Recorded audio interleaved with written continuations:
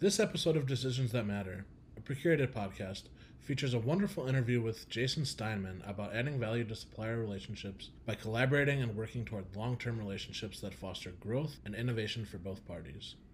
This episode is also brought to you by NIGP, the Institute for Public Procurement. This coming August and September, NIGP will be incubating big ideas with daily impact at the premier public procurement event of the year. Visit nigp.org/events to register for virtual forum this August 23rd to 26th and the new NIGP Forum Leadership Summit September 11th to 14th. Hope you all enjoy this episode and have a great day.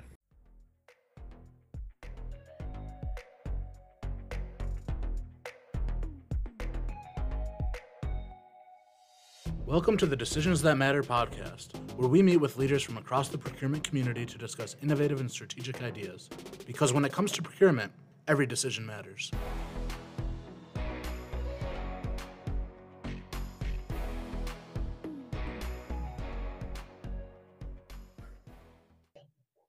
Welcome to the Decisions That Matter podcast. I'm your host, Alex Stonehouse, and with me today is my co-host, Bernadette Lowney, and we are also joined by Jason Steinman, who's here to talk to us about adding value to supplier relationships. Thanks for joining us today, Jason. Thank you so much for having me. I'm happy to be here.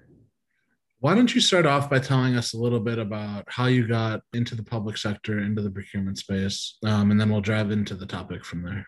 Excellent. So I have been in procurement for nearly 10 years. It'll be 10 years this July. And I began my career by working in the private sector for a manufacturing company. And when I got hired, I told my dad, who's been in procurement for almost 35 years, that I was working in procurement.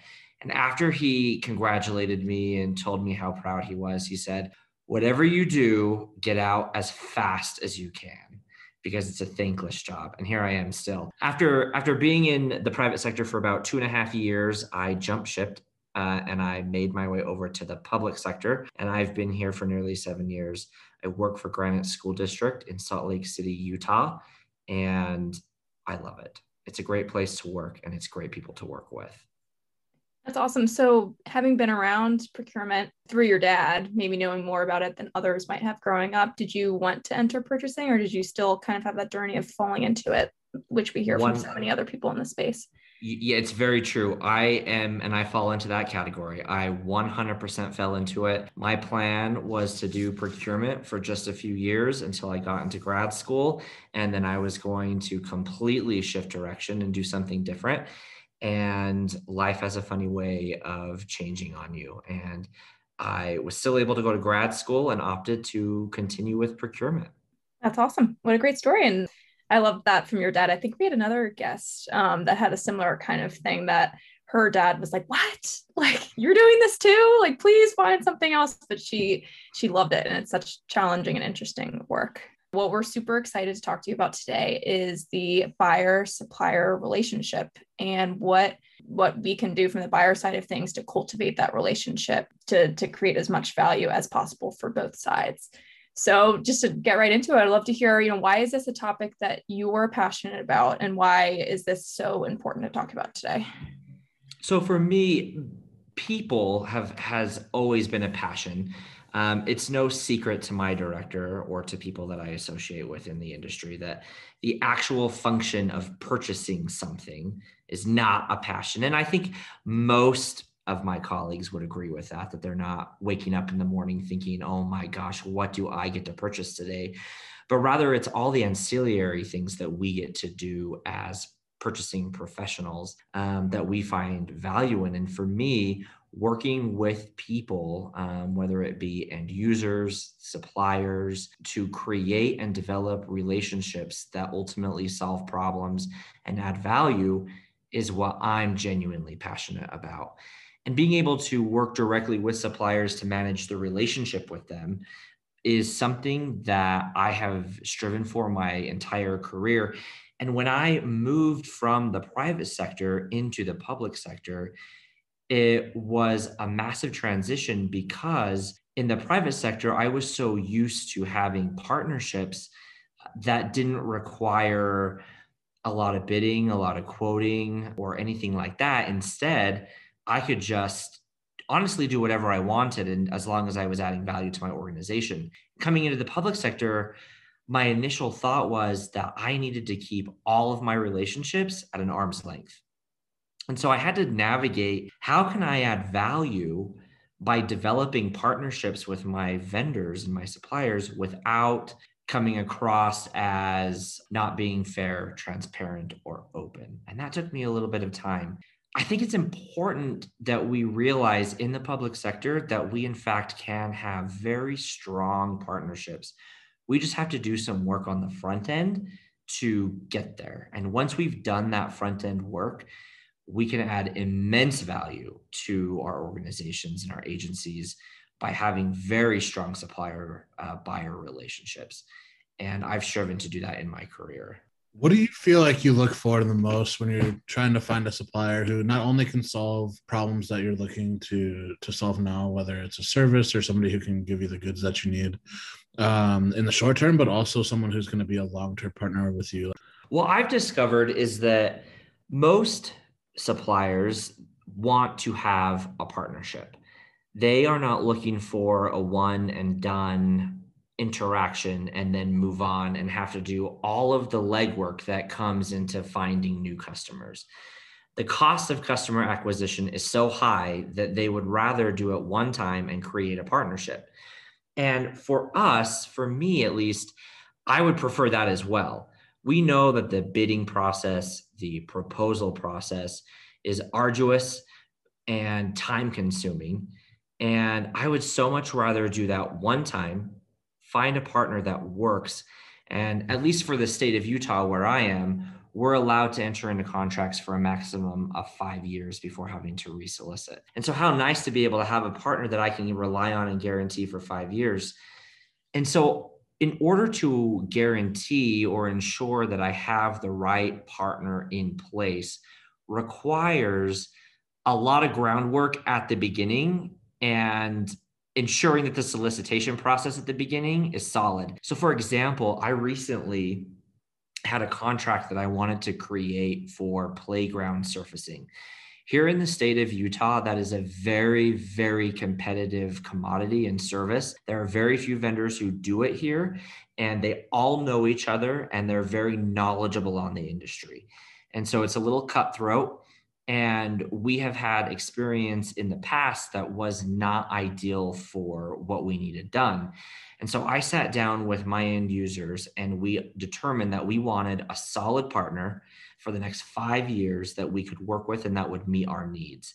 And we baked all of our needs into our specifications so that when they provided their proposal, and we did an RFP process, when they provided their proposal, they had to outline exactly what they were going to do to meet our needs.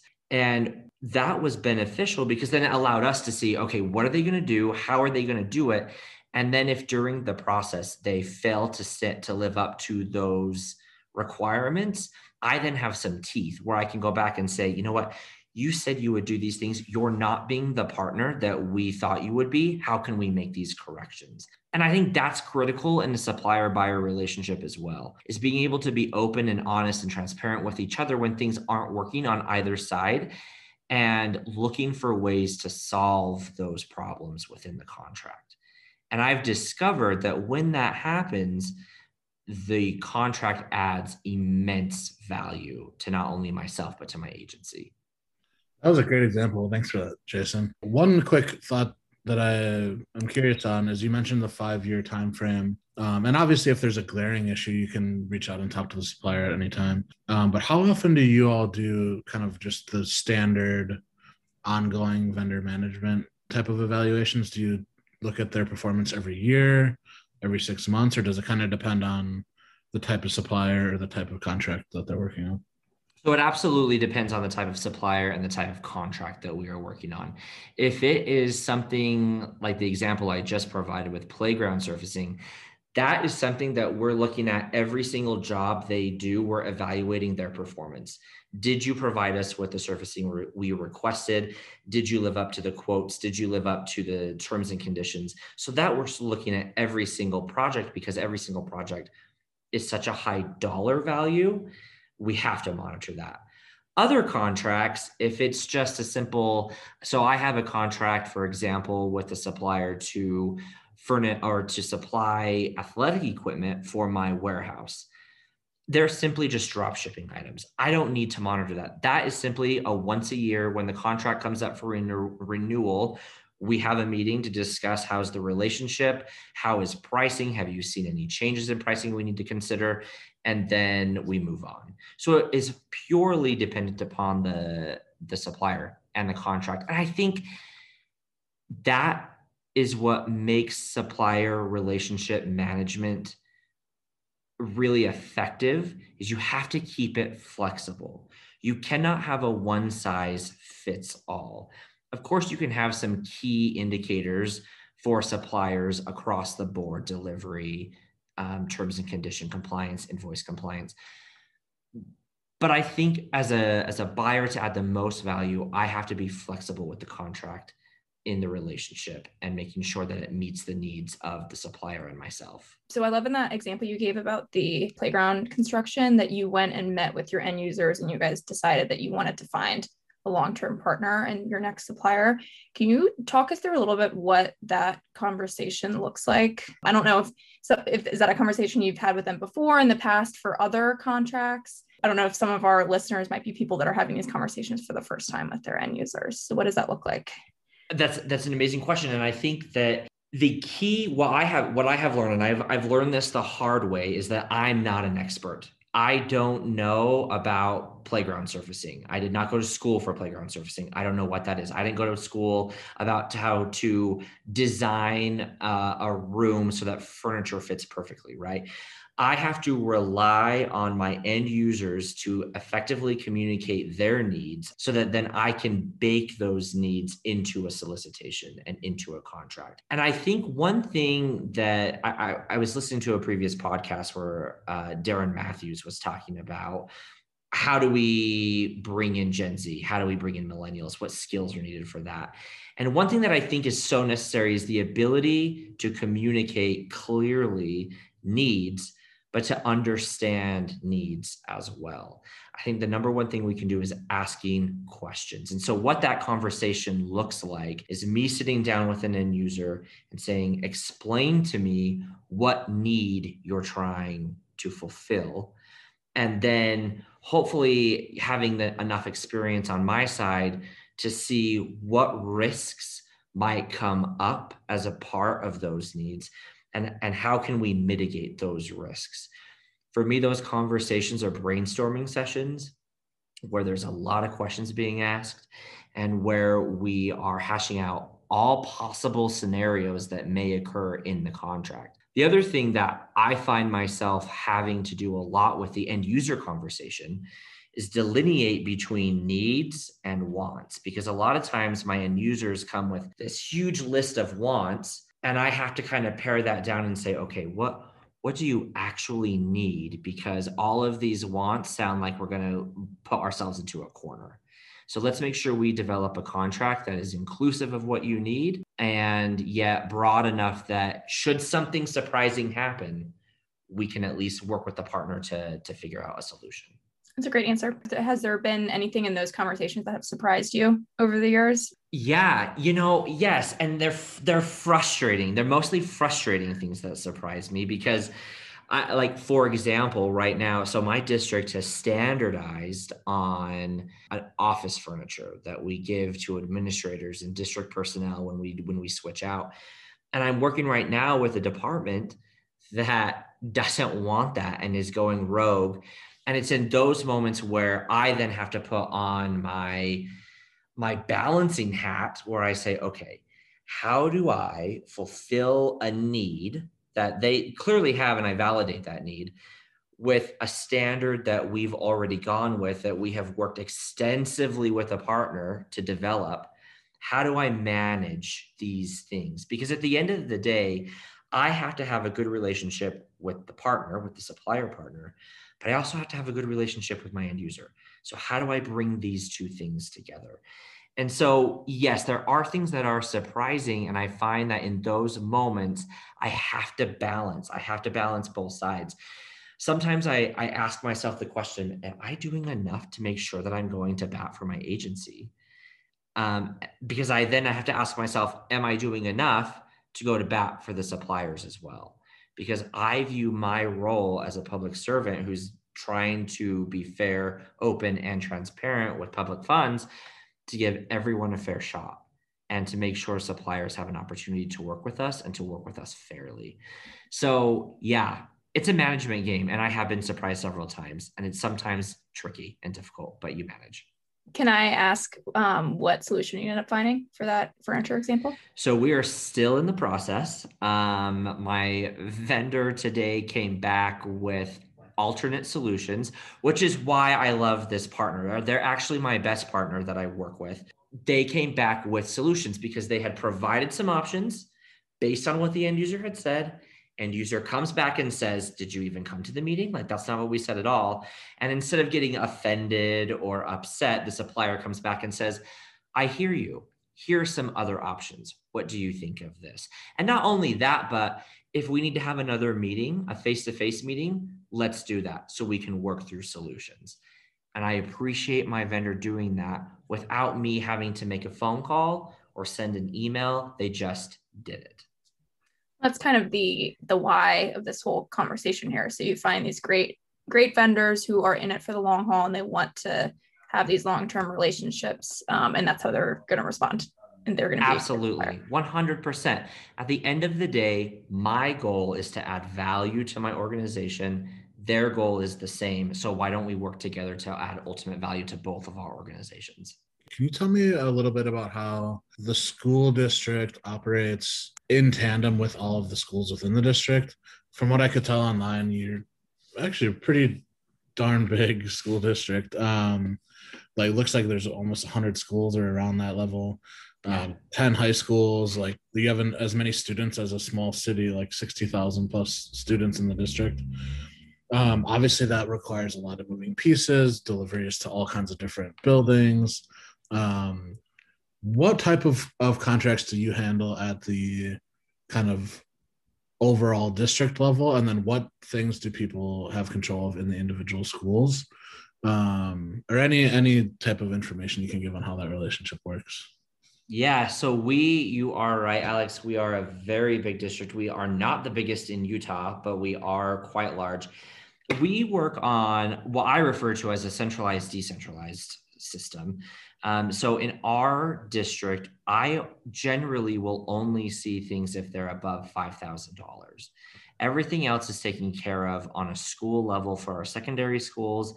And then anything on the elementary level, we're usually taking care of. But we heavily rely upon our purchasing card program, as well as what we call pay voucher program. And so purchase orders are usually only sent for things that are high dollar value. And that's at least where we're trying to move in that direction.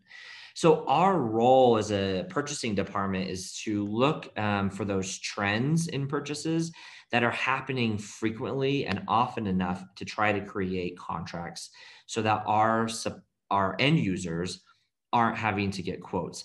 We have the lowest dollar threshold for quotes in the state of Utah. Our district does. It's $500. So any purchase that is over $500, our end users have to get 2 quotes. That can become very taxing, especially if you're a coach, an athletic coach, or if you're even if you're just like a part-time employee. Your role is to teach and to coach and to train and to do things other than purchasing. And so having to constantly get quotes for $900 purchases is a little taxing. So what we try to do is find those trends and create contracts so that they're able to process those things quickly and efficiently on their own with their P cards or on the school level. And then on the district level with the larger procurements, we heavily utilize state of Utah contracts. We are very, very lucky here in the state of Utah to have an excellent relationship with our state division of purchasing. And they are very receptive to us when we say, hey, we have a need across school districts for widgets. Can you please create a solicitation for widgets? And they're very, very good about being responsive and doing that. We also, one of the best things that I love about the state of Utah is we're a very tight-knit procurement community. And so we are very good at collaborating with other districts, with cities and counties, and trying to pool together those commodities or services that we're all using and create collective contracts. I know that's different for some states. I've talked to other individuals through NIGP and just my network that it's not like that everywhere. So we're very grateful to have that here. And that's mostly how it works for us. It's a lot of organizing. I tell people all the time that we are a massive ship. I've been here 7 years. I've been trying to get 21st century classroom furniture to be a thing in my district, and it is taking 7 years to steer the ship, and it is not an easy thing to do.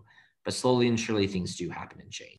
That's great. And it's interesting to hear you mention the example of the athletic coaches, because when you think about school procurement, you think of obvious things like desks and how does the food program work, or how does like these big things that are hundreds of thousands of dollars that you obviously have to buy. And when I was in high school, my high school football coach made it a big point to get everybody on the team a pair of cleats on the football team. To that point, you just bought your own shoes. Some people were wearing hand-me-downs that were worn to nubs. Some people were just like could only afford sneakers. Some people were wearing brand new cleats that their parents bought for them a week ago. And he basically said, hey, look, we're going to buy everybody uniform cleats. It's not going to be, but that costs $70 cleats for 110 guys. All of a sudden, you've got a $7,500 purchase coming through. And that is beyond like what he's putting on his card. That's got to be approved and bid out and the whole thing. And like, as a high school kid, you're thinking, oh, whatever, we're getting new cleats. Cool. That's nice. But that was a whole process that multiple people were looped into. And in retrospect, it's a much cooler initiative than I think I realized at the time. Yeah. Well, and you think of the as someone who used to coach high school sports, those people have their day jobs and then they're coming after school and they're volunteering their time. And it's like, they don't know that much about public procurement. And they're like, what? I can't just like talk to the principal and get this to happen. I have to like do all this other stuff too. It's a challenge.